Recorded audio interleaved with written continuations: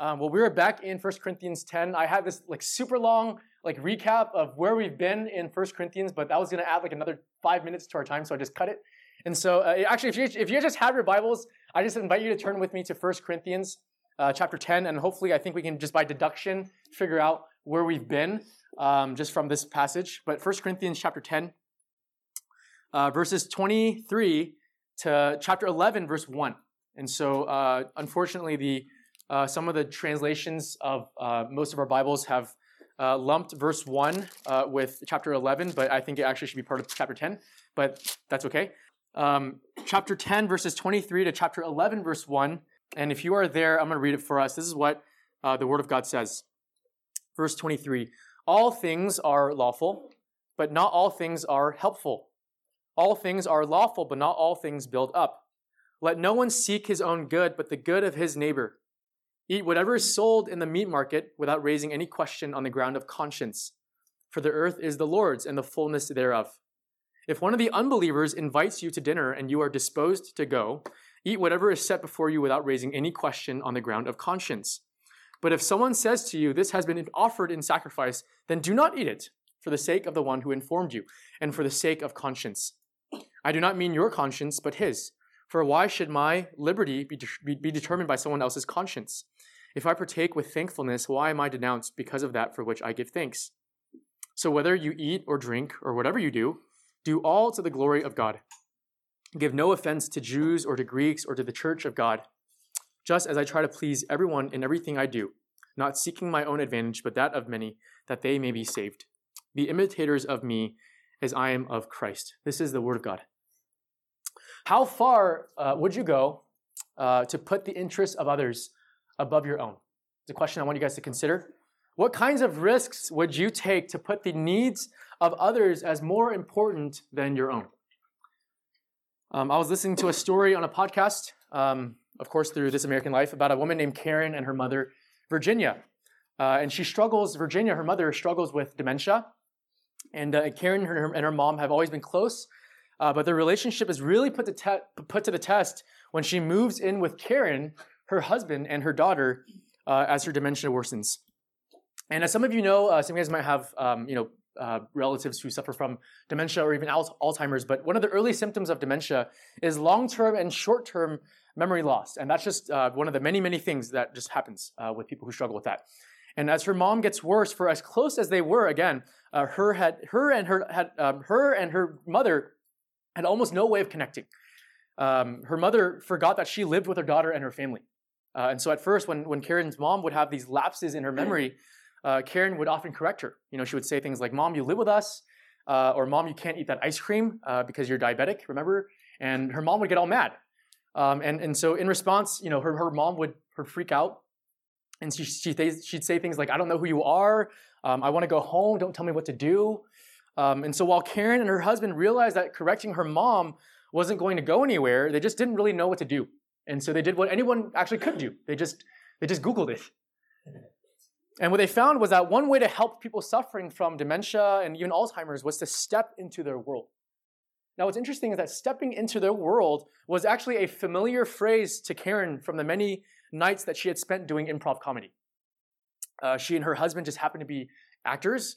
And so stepping into another person's world was kind of their life. You walk on stage, another actor says something completely unrelated to the discussion, and you just step into their world, whatever world they just created.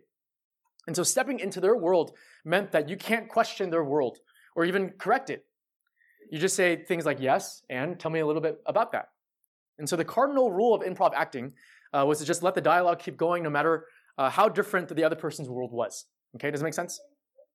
So what did this look like? And so they sought to apply their trade to how they interacted with their mom by letting her keep talking and letting her steer the conversation wherever it went, even if it wasn't what they wanted to talk about. So if their mom said, I see monkeys outside the window of our house in rural North Carolina, Karen and her husband would see them too, and they would say, yes, and tell me more about these monkeys. What color were they? What were they like? What are they doing? And so rather than flipping out, her mom would tell them about the monkeys, and they would have a very constructive and very lighthearted dialogue. Now, obviously, there were no wild monkeys in North Carolina where they lived, And so even though seeing monkeys was factually incorrect, and as much as they wanted to correct her, they weren't enabling their mom. Just in case some of you were wondering, it was just one of the irreversible symptoms of dementia. But for just a moment, even for just a brief moment, it was a family. It was as if it was just a regular family, all still doing the same thing together, sharing in the same reality, the reality of looking for monkeys in the middle of fall in North Carolina. Rather than correcting her or turning the conversation into a direction they wanted, they actually allowed their mom to lead the conversation, realizing that this was the best way for them to put the interests of their mom as more important as their own, and to allow their mom's conversation topics to take precedent over theirs. How far would you go? Would you be willing to go to put the needs of others, the interests of others above your own? If you were Karen, and if you just were stepped into her shoes just for a moment, and you had a mom like Virginia, what would you do? I think for some of us, maybe for all of us, this is like really, really difficult to do. Like it's fine it's like cute for a day, but like to do this perpetually every day is really, really tiring and super annoying. I think for some of us, we just like to dominate the conversation. I don't care that I've just been babbling on for 5 minutes straight, where we just talk about this thing that I want to talk about for these past 5 minutes. For others of us, maybe it isn't our conversations, but it's our time. Like helping this person is super inconvenient and a total waste of your time. And I think for many of us, our biggest challenge is actually our inflexibility with other people. But in our passage this evening, what we find in this story and what the Apostle Paul shows us is that the more we love someone, the more we're actually willing to let our freedoms be constrained for the sake of other people. I mean, have you guys ever wondered that? The more that you actually love someone, the more you're actually willing to go along with what they want to do. The more we love someone, the more we're willing to let them talk about what they want to talk about, let them do what they want to do. And this is where the words of the Apostle Paul challenge us, because we typically think of freedom, what we want to do, as something that allows us to do whatever we want to do. It's a kind of freedom that exists only for ourselves and for our benefit. But in our passage this evening, Paul completely transforms and reframes our understanding of freedom by pointing us to a different kind of freedom, a radical kind of freedom, a countercultural kind of freedom, where our freedom is used and exercised for the benefit of others, not ourselves. Whereas our understanding of freedom is usually patterned after our culture, Paul wants us to reimagine freedom, a kind of freedom that is patterned after the cross, by pointing us to a true freedom that actually comes to its fullest expression in the cross, in the person of Jesus the Messiah. And so in many ways, this is the Apostle Paul's summary of all that he has actually been talking about in these past 10 chapters. And so in our passage this evening, the Apostle Paul shows us what it looks like to have our our freedoms patterned after Jesus the Messiah. And so our key idea is that a people centered on the Messiah possess a cruciform freedom that exists for the benefit of others and for the glory of God. And in case you didn't know what cruciform means, it means just shaped after the cross. Cruciform, okay? Shaped after the cross. And so the first point is that a cruciform freedom exists for the benefit of others. It exists for the benefit of others. Take a look at verses 23 to 24. Verse 23 and 24 again. All things are lawful, but not all things are helpful. All things are lawful, but not all things build up. Let no one seek his own good, but the good of his neighbor. Now, by now, I think we should know that when the Apostle Paul is putting something in quotation marks, he's doing what? What is he doing? Anyone? Okay, he's actually quoting a popular saying from the Corinthians. We talked about that last week. If you remember from our previous sermons, I guess not, the phrase, all things are lawful for me, was a popular catchphrase that proliferated during first century Corinth. The word for lawful here isn't the word that we normally use for law keeping or what's legal. The word that Paul uses here is the word exestin, okay, which is actually better translated authorized. And so if we were to translate it a bit more literally, the catchphrase would actually say, all things to me are authorized. In other words, if I were to paraphrase it, it would actually say that I am the authority. You want a more modern take on this? It's the freedom of choice. It's the freedom to do whatever we want, whenever we want, and however we want it. And when understood this way, freedom according to our culture then is the right to be entertained, to be stimulated, and to be absorbed all on our own terms. The philosopher Isaiah Berlin had published an essay talking about our modern understanding of freedom. And he wrote that many Americans almost exclusively conceive of freedom in a negative way.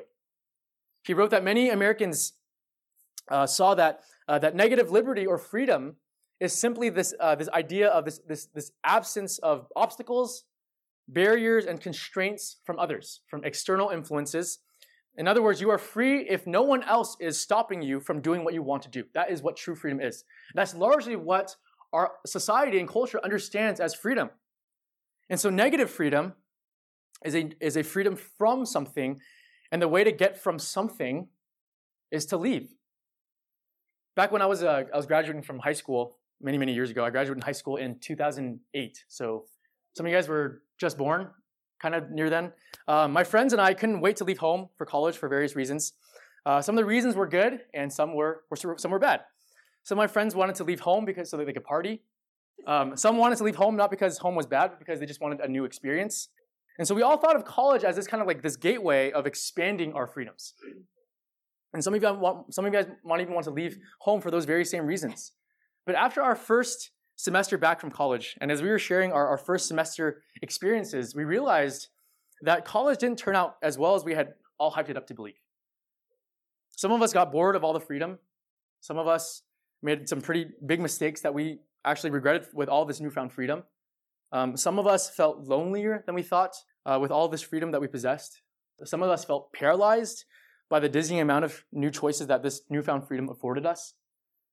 And it wasn't that there was anything wrong with college or this newfound freedom, but it just wasn't what we thought it was. That to be the masters of our own lives, decisions, fates, and destinies was a bigger burden than we had actually originally thought. And what I've found is that there's a certain kind of disillusionment that God allows us to experience and feel when we want our freedom so badly. God gives us exactly what we want just to allow us to feel the burden and the weight of the consequences of our choices and actions. Now, why does God do this? Well, I think it's to show us that we are not God and that we are not our own masters. It's to show us that if left to ourselves, we would actually make a mess of our lives. In fact, Augustine once wrote that free choice is sufficient for evil, but hardly for good. In other words, free choice is often what gets us into trouble, but it rarely ever bails us out. And what the Apostle Paul wants us to see, and what he has been trying to show us, is that there is a kind of freedom that does not harm.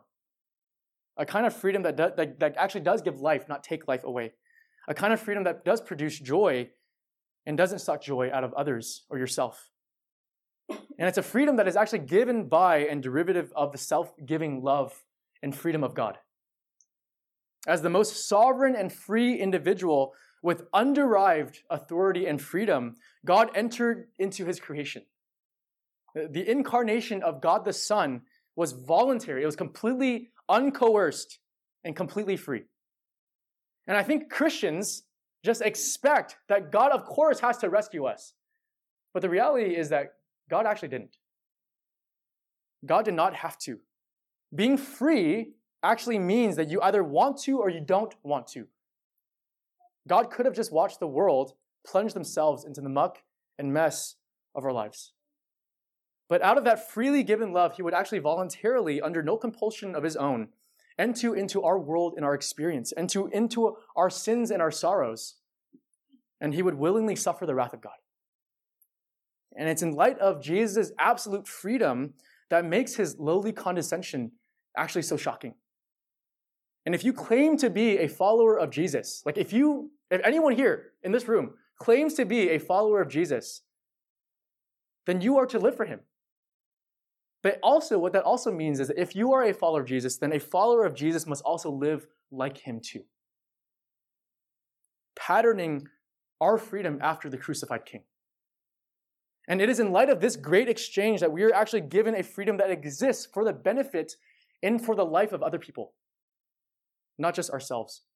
And what the Apostle Paul is saying is that if we can only conceive of a freedom that benefits ourselves, a freedom that allows us to do whatever we want to do, a freedom that allows us to wear whatever we want to wear, listen to whatever we want to listen to, play whatever we want to play, then we've missed the whole point of what the sovereign king has actually come to do. And it is in light of what the king came to do that we can actually live out what he now calls us to do. It's to seek the good of our neighbor, as he says in verse 24. That we must pursue what is helpful in verse 23, and that we must desire what builds up. Well, how? Well, take a look at verses 25 to 30. I'm sorry, 25 to 27. We'll get to 30, the later verses in just a second. But verse 25, it says, "Eat whatever is sold in the meat market without raising any question on the ground of conscience. For the earth is the Lord's and the fullness thereof. If one of the unbelievers invites you to dinner and you are disposed to go, eat whatever is set before you without raising any question on the ground of conscience." Now, Paul mentions conscience 4 times in just these 3 verses. And it seems like seeking the good of our neighbor has something to do with our conscience. And so what does conscience actually mean? Well, conscience is your personal sensitivity to what is right and what is wrong. Okay? Conscience is your personal sensitivity to what is right and what is wrong. And your sensitivity to what's right and wrong is informed both by Scripture and by the culture. Okay, so how one might understand what is right and wrong might look differently in the West Coast as opposed to the South. Okay, that looks very, very different. Even if they believe biblically on the same thing. And what this definition also means is that since it's your personal sensitivity, it also means that no 2 people have the same conscience. Okay, so it means that I might have a different conscience as another person in this room. Everyone has a different standard of conscience. And because it is a sensitivity to right and wrong, it also means that this sensitivity can grow or also weaken. Okay? This sensitivity can grow or weaken. And if you've been a Christian for a while, you've probably realized that there are actually a lot of morally gray areas. One example of a morally gray area is the one that the Apostle Paul brings up with eating food sacrificed to idols in the passage that we just read. And the reason why it's morally ambiguous is because Scripture actually doesn't say that you can't eat food sacrificed to idols. In fact, in verse 26, the Apostle Paul even quotes from Psalm 24, verse 1, to justify that you can't eat meat because everything, the fullness of the earth, belongs to God. Everything that we have, eat, possess, belongs to God. And so in one sense, everything that we own, have, eat, is not wrong. Now, as an author of almost 50% of the New Testament, I think it's safe to assume that the Apostle Paul had a pretty strong conscience, right? Meaning that he had a very heightened sense to what was right and what was wrong. And in this scenario, his scripture and his conscience reasoned that it was okay to eat food sacrificed to idols. Now, I suspect that many of you guys, get your food from Trader Joe's, Ralph's, Costco, not like, from a cemetery or a temple. Weirdos. So are there any modern day parallels that we can think of? Are there any? Can you guys think of any? Any modern day parallels? Okay, I'm gonna just think. I'm gonna think for you guys. Okay, so we're gonna group think. Okay, what about music? Okay, is there any kind of music that we listen to that is in and of itself that's wrong? Probably not. How about our clothing? Also, probably not. Are the kinds of clothes that we wear morally wrong? How about the places that we shop at? How about our restaurants, shopping centers, public spaces that have gender-neutral bathrooms? Are they okay to attend or shop at? And actually, this is a big thing for a lot of very, very conservative Christians in different parts of the country. That they were boycotting Target because they were installing gender-neutral bathrooms. How about video games and other games? Are those okay? Are there any other things that you guys can think of? So maybe you just write it down in your notes or something. If Scripture and or the civil law does not prohibit us from using it, playing it, or participating in it, then based on the principle that the Apostle Paul is drawing for us, he says that we can. And I think for some of us, we need that kind of encouragement because some of us live with so much fear of what we can or can't do. Maybe just as Christians, we've just heard for so long, this is what you can't do, this is what you can do. If God created it, then it's good as long as you don't make it an idol, as the Apostle Paul writes in the previous passage. But for others of us, we have played God and added rules and restrictions to things that God hasn't. And we want to make sure we're not stricter than God in places and things where he allows freedom and liberty. But I don't think the problem for most high schoolers is that they're adding more rules to what God allows. Like, I sincerely doubt that we're adding rules to Scripture. I really doubt that. I think a problem for high schoolers really is that we are subtracting stuff from Scripture. That's not my fear for this high school group. My fear isn't that you guys are being overly careful of what you might do or say or act and how it might offend others. Like, I'm pretty sure none of you guys are saying, like, oh, guys, we need to be really careful of, like, Brother Joe here or brother or sister Joanna. Like, I know for sure that's not happening with the majority of you guys. Like, that's just not what's going through your minds. My fear, actually, on the other hand, is your lack of concern and your lack of concern for the other person and their conscience. It's expected that differences grow over conscience, backgrounds, perspectives, personalities, preferences as this youth group and even this church gets bigger and bigger. That's just expected. In fact, I take it for granted that those differences will grow, but the presence of differences isn't my fear even. My fear is that our default method of working through differences is actually just by ignoring them altogether and just doing our own thing at the expense of the other person. That is actually what my fear is. Notice what Paul says in verses 28 to 30. He says, "But if someone says to you, 'This has been offered in sacrifice,' then do not eat it, for the sake of the one who informed you, and for the sake of conscience. I do not mean your conscience, but his. For why should my liberty be determined by someone else's conscience? If I partake with thankfulness, why am I denounced because of that for which I give thanks?" Paul's fear is that we would ruin and sear the weaker and the more tender conscience of younger and less informed Christians. That is his main emphasis in these few verses here. The reason why he says to not eat it, even though he just said to eat it earlier in the passage, was because he says, for the sake of the other person who informed you. Does it make sense? You guys following Paul's logic here? It's not that hard to understand. What he's really saying is that Paul talks about the conscience of others and not your own.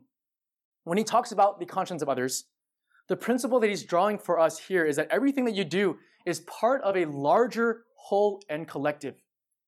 You're not an isolated individual from the lives of other people. What he's really saying is that your freedom isn't just about you or what you can or can't do anymore. A cruciform freedom, a freedom that's patterned after the crucified Messiah, means that our freedom, what we can or cannot do, must be exercised now for the benefit and building up of other people. This doesn't mean that we still can't do what we want to do, but it has to be actually acted out of consideration for the other person. And I just think that high schoolers just really don't get this. Listening to this song is fine, but if it will introduce ideas or content that may compromise the integrity of another person, or if it will make someone question even your integrity, the Apostle Paul is now calling us to think twice about that. I know this is a bit more of a sensitive one, but the piece of clothing that you own is great and fine and you are free to wear it, but if it will be a source of stumbling for other people, then the consideration of another person's conscience may prohibit us from wearing it at that time and place. It doesn't mean that you can't wear it at all. It just means that maybe it might not be wise in this particular instance. Does it make sense? Another is if there's a particular game that we think is fine to play, but actually might not be good for other people to see, then the Apostle Paul also is calling us here to think twice about our actions. And my question for you, and for some of you guys, you guys are probably thinking, this is like super trivial stuff. Like all of this sounds super trivial. And the point is, that's the whole point. What isn't a big deal for us might actually be a big deal for other people. That's the point of what the Apostle Paul is saying.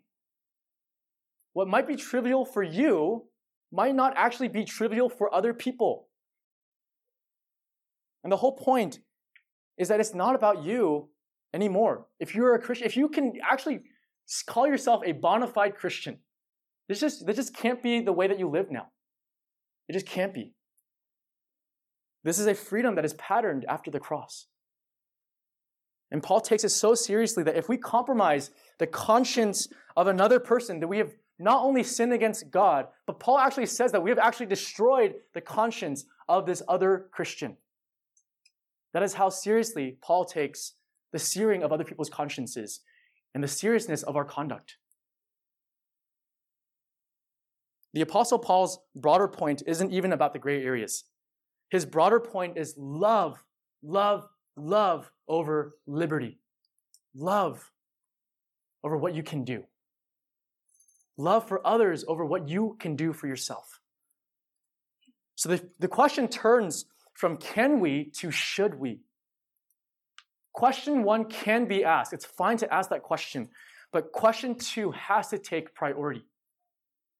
God's permission, as I've mentioned before, is not the same as God's approval.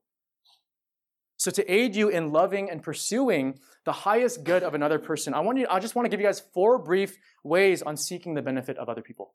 The first is welcome those who disagree with you. Welcome them. Welcome those who disagree with you. There will always be someone who has a stronger conscience than you and someone with a weaker conscience. Like I will always have someone who has a stronger conscience than me, unfortunately.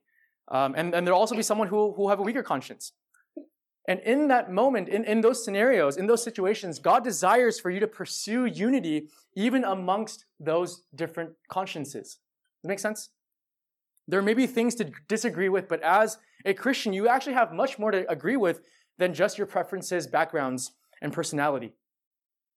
Our first reaction to someone who differs with us usually is we want to change their minds and to convince them that we're right. Paul doesn't say anywhere in this passage, or even in similar passages, that the weak even need to change their view. While he makes it clear that he doesn't agree with them and that they still need to grow, he doesn't tell them to change their minds, nor does he get impatient with them and look down upon them, which I think many high schoolers are prone to do. And while Paul would undoubtedly support more mature Christians to mature and equip and to educate younger Christians as fully as possible about Scripture, Paul is also wise enough to know that there is a time and place to talk about that. And as long as it doesn't hinder or become an obstacle for division, Paul even models a way to love through differences as well. And secondly, a stronger conscience does not equal stronger Christians. Okay, that's really important for us here. A stronger conscience does not mean that you are a stronger Christian. Just because you know more doesn't mean that you are a wiser and more mature Christian. Because just look at the Corinthians. They knew Scripture in and out. They were able to quote it to Paul. They had a theology that was completely airtight, and Paul still had to own them in 16 chapters in 1 Corinthians. And he has to write another letter in 2 Corinthians. Those with a stronger conscience does not necessarily please God any more than someone with a weaker conscience. Both can honor Jesus and both can still sin against God, especially as in the case of stronger Christians, or the stronger Corinthians. And so the rule of thumb when it comes to those with stronger conscience is always be stricter with yourself and be generous and charitable with others. Always be stricter on yourself and generous with those outside of you. Those with weaker consciences likewise shouldn't despise those with stronger consciences. The third is that each Christian, in light of the difference between stronger conscienced Christians and weaker conscienced Christians, in light of that, well, we also need to recognize that each Christian needs to be fully convinced of their own conscience. Okay? Don't sin against your conscience by wanting and pursuing the freedom of stronger Christians if you're not fully convinced that what the other person is doing is right. Okay? Does it make sense? So for example, some Christians think that it's a sin to participate in Halloween and some don't. Those who don't think it's a good idea to shouldn't sin against their conscience by participating in Halloween just because they're told that it's okay. Okay? So while it's Scripture allows the participation to happen, if you still think that it's not okay, then don't do it. That's what Paul is saying. Don't do it. This doesn't mean that your conscience, again, like I said, is always right, but it also means that you shouldn't sin against your conscience. Okay? And fourth, you want to discern whether or not you should participate in this activity. And how do you discern? I have, 1, 2, 3, 4. I have 7 questions. Okay, the first is, am I fully persuaded? Am I fully persuaded that Scripture actually allows it? Am I fully persuaded? And usually, I'm just going to be honest, I'm pretty sure you can probably not reason your way out of certain things using Scripture. Just ask me, and I can point you in another direction. But usually, this is just where the first question will usually stop for us. We're not quite convinced that Scripture actually does allow it. The second question is, can I do it without actually dishonoring God? Can I do it without dishonoring God? Can I do it without being a source of stumbling for other people? Okay, this is just, by it, I mean anything. I don't know what it is. I don't know what weird things you guys do, okay? The fourth is, does it bring unity? Does it unite? Does it bring people together, or does it tear people apart? Does it make people feel welcome, a part of the group, or does it not? 1, 2, 3, 4, 5. Okay. Does it build up other people? Okay. Does it edify them?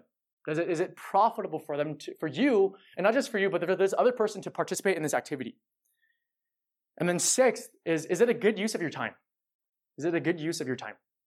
Now, obviously, some things are just fun and poor uses of our time, but whatever. I mean, that's fine. But there are some things that completely just waste our time. And I think some of us know what those things are. And then finally and lastly, the more positive way of looking at discerning these kinds of things is, will it allow me to love God more or this thing more?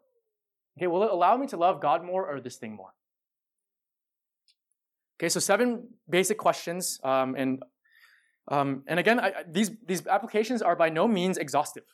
Christian conscience is just the tip of the iceberg of cultivating Christian maturity and wisdom.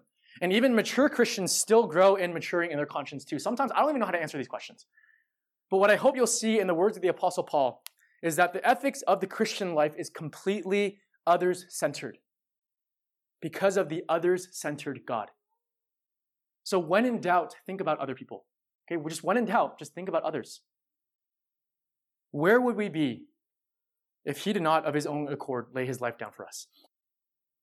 Where would we go if he did not have the words of eternal life? So we seek and love the good of others, not just for their own sake, but because of the one who came from heaven and sought us. So that's the first point. This is definitely by far the longest point. A cruciform freedom exists for the benefit of others. And secondly and finally, a cruciform freedom exists for the glory of God. Now take a look at verses 31 to 33.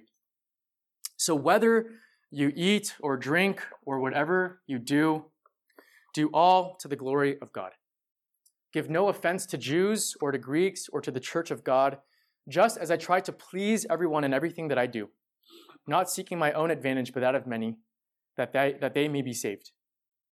Now the Apostle Paul gives us his final and concluding remarks by now generalizing that everything that we do, whether we eat or drink, must not only be done for the benefit of others, but for the glory of God. And as Christians, this is like our John 3:16 at Lighthouse Community Church. Like, do everything for the glory of God. Like that's like literally like that's like your lock screen. That's like Christian's license plate frame. It's honestly like people don't even know what it means anymore. Okay, it's like a tautology. Like, what does living for the glory of God means? Well, obviously it means like living for the glory of God. That means nothing. So what does it mean? I think Paul's clarification here is actually very helpful, because sometimes we can actually pursue the good of others without actually pursuing the fame and honor of God's name. How is this possible? It's because there's a difference between putting the interests of others as more important than your own and just wholesale approving and going along with whatever people want to do because you just simply can't bear the thought of their disapproval. Okay, there's a difference between actually seeking the good of another person and using the seeking of the good of another person as a shroud for seeking the interest of yourself. Does it make sense? It's so easy how our sinful hearts can craft all sorts of ways to still benefit ourselves by seeking the interest of others. We can turn seeking the benefit of others as a way to benefit ourselves and to make sure that we're well liked. And so the Apostle Paul is trying to guard us from the temptation that we can still turn the pursuit of others' interests as a way to pursue our own self-preservation and our own self-interest. And in reality, the Apostle Paul is trying to save us from ourselves. Well, how? It's because if our love for others still serves us, then we will never be satisfied. When we aren't willing to give up our freedoms for the sake of ourselves, for the sake of our others, it actually reveals a more fundamental idolatry, an enslavement to ourselves. I've had friends who've bounced from friend to friend hoping that this friendship would finally match the amount of time and energy that they've invested, and hoping that this person will be the friend of all friends. And they ultimately end up getting disappointed because either their friends didn't match their intensity or their friendship wasn't what they expected it to be. And it was because they saw their friend, at the end of the day, as a means to their own personal ends. And the great irony is that in their pursuit of an ultimate friendship above all friendships, they actually became even more lonely, perpetuating this constant search for friendship. But when we pursue the glory of God, rather than our own glory in our friendships and how we pursue the good of others without any regard to how it may actually benefit us, then it means that we can actually take risks, great risks in our friendships, even if we don't get the response from others that we anticipated. It means that we can actually lose our freedoms for the sake of another because we still have the enjoyment and pleasure of God. We still have been satisfied by the glory and the goodness of God. We still have the one stable thing that will never ever change, that will sustain us through all of life. It is the glorious God in the face of Jesus Christ. The glory of God, like I mentioned, isn't just some nice thing to do or to say or to put on your license plate, on your lock screen. The glory of God is what we were made for. The first question of the Westminster Shorter Catechism asks this question. It asks, what is the chief end of man? Its answer is to glorify God and to enjoy Him forever. If someone asks you, what were you made to do? You were to say, I was made to enjoy God in such a way that if I lose anything in this world, freedoms, friendship, grades, success, approval, I still have the glorious God. That is what actually can sustain us. It's not our freedoms. It's the glory of God. It's God Himself. If freedom is the ability to choose what makes us happy, what satisfies us, what will make us fulfilled, then our pursuit of freedom is really what's known as a pursuit of fullness. That our pursuit of freedom is actually this pursuit of finding something that will finally, like I mentioned last week, that will finally be enough. You know, there's this philosopher named Charles Taylor who wrote this gigantic book, this thick book called A Secular Age, and it's a book that tracks the movement of how society became secular. Okay, and you don't need to read the book, it's really long. Let me just give you a TLDR, okay? In the opening pages of his book, that just goes to show how far I went in his book, he says that modern culture is always in pursuit of this state of being called fullness. He writes, somewhere in some activity or condition lies a fullness, a richness, that is, in that place, life is richer, fuller, deeper, more worthwhile, more admirable, more what it should and ought to be like.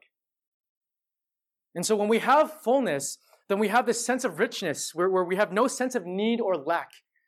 And he writes that our modern culture has constructed all these different ways to find fullness. Fullness in our grades, fullness in what others think of us, fullness in our friendships, fullness in our success, fullness in schools. But the problem is that the more we pursue these things, the more we often find, or I guess the less full we become. The more we turn to the creation for fullness, the less satisfied we become by the creation. But what if the glory of God, in pursuing and finding our fullness, our satisfaction, our richness, our fulfillment in God Himself, what if the glory of God is actually what does satisfy us and bring us to a place where life is so lush and so full of His kindness and mercy that we can extend that same kindness and mercy to others at great cost to ourselves and at great cost to our own freedoms. Where when we do all things to the glory of God, like Eric Liddell, he says that we can actually feel the pleasure of God. And I think that's what Paul is getting at when he calls us to do all things for the glory of God. It's because when we do all things for the glory of God, then it doesn't matter what others think or don't think. When you get the approval of others or not, when you get the grade you want or not, because it's never really been about that. It's always been about Him. Finding yourself in Him. When we lean into the fact that we've been created to enjoy God, to glorify Him, then we actually find that we are actually becoming who we were always meant to be a new way of being human, a new human. That's the reality, that as you enjoy God, you are actually becoming a new human. And when this happens, is as the church father Irenaeus once wrote, he says that when he says that the glory of God is man fully alive. The glory of God is man fully alive. Take a look finally at chapter 11, verse 1. Be imitators of me as I am of Christ. The Apostle Paul sets himself as a model of imitation, but not because he is worthy, because of what his life points to. The crucified Messiah. It's always been about him. And I wish I had more time to talk about models of those who follow Jesus, but let me just finish the story that I started in the beginning of the message. Going back to Karen and her mom, over time her mom's memory worsens. And over time, Karen's mom begins to develop negative associations with Karen, treating Karen as if she was a stranger, even though she was her very own daughter. Eventually, her memory loss is so total that she can't even remember who Karen is. And on some days, her mom isn't even sure if she likes Karen. If you were Karen, what would you have done? And as the episode draws to a close, Karen talks about how her mom was talking about strawberries, and immediately a flood of memories rushes to her head, and how her mom and her dad and her were out picking strawberries at a strawberry field when she was very young. But Karen realizes that she can't even talk about that memory with her mom anymore because she doesn't even remember it. So instead of talking about what happened in her childhood, instead of talking about something that was very dear and near to Karen's own heart, rather than saying the words that she wants to say, she says different ones. And Karen asks her mom, so tell me where the strawberry patch was. Karen realized that in order to love her mom, she would have to deny herself completely. In order to love her mom and continue this conversation that she has with her about strawberries and strawberry fields, she would have to silently let go of every single memory of herself and her mom.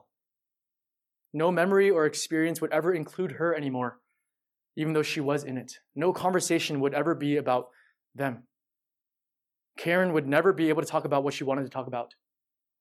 In order to love her mom, Karen would have to actually literally bury her memories in the grave.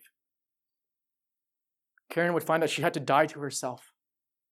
And if you were in Karen's shoes, would you be able to do something like to just forget yourself in the conversation? To forget yourself in the relationship? Can you make a sacrifice like this? To be able to just forget yourself completely for the sake of another person? Who here is willing to deny themselves in a way that is so complete and total like this, but in a more profound and deeper way? What person do I know? What person do you know who is willing to do something like this, to put another family member so utterly before themselves in this way? What person do I know who in fact has done this and even more has gone above and beyond this? What person would voluntarily erase his existence from a world that he created? What person would voluntarily lay his life down for his sheep to bring them back into the fold? This person shouldn't have come into this world. He shouldn't have been betrayed or mocked. He shouldn't have been abandoned by his friends. He shouldn't have been spat on. He shouldn't have experienced the wrath of God, and yet he did. Because as the sovereign king, out of sheer freedom and sheer delight, he did for us.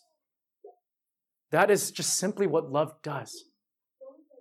As God the Son, Jesus applied limits to his infinite freedom in his incarnation because he loved us.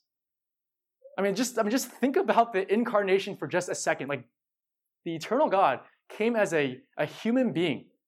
Like, nothing speaks of humility like that. That is who the Apostle Paul's life testifies to. The Son of God who loved us and gave himself up for us. The Son of God who sets us free. You see, freedom isn't about leaving. It isn't about getting outside of the constraints that control us or constrict us and bind us. Freedom is about being found. Freedom is about being found and living into his freedom. A people centered on the Messiah possess a cruciform freedom that exists for the benefit of others and for the glory of God. Let's pray. God, we need your help. And I think for some of these guys here, they're so familiar with this passage or even just the ideas behind this passage that they can just skate by. But God, I pray that they would not, especially in light of the King who did this for us. And pray that we would be challenged by this, that you would call us into a deeper self-sacrifice, not just a deeper self-sacrifice, but a deeper finding of ourselves in you as we give of ourselves to others. So God, we thank you and we love you. We ask in Jesus' name. Amen. Amen.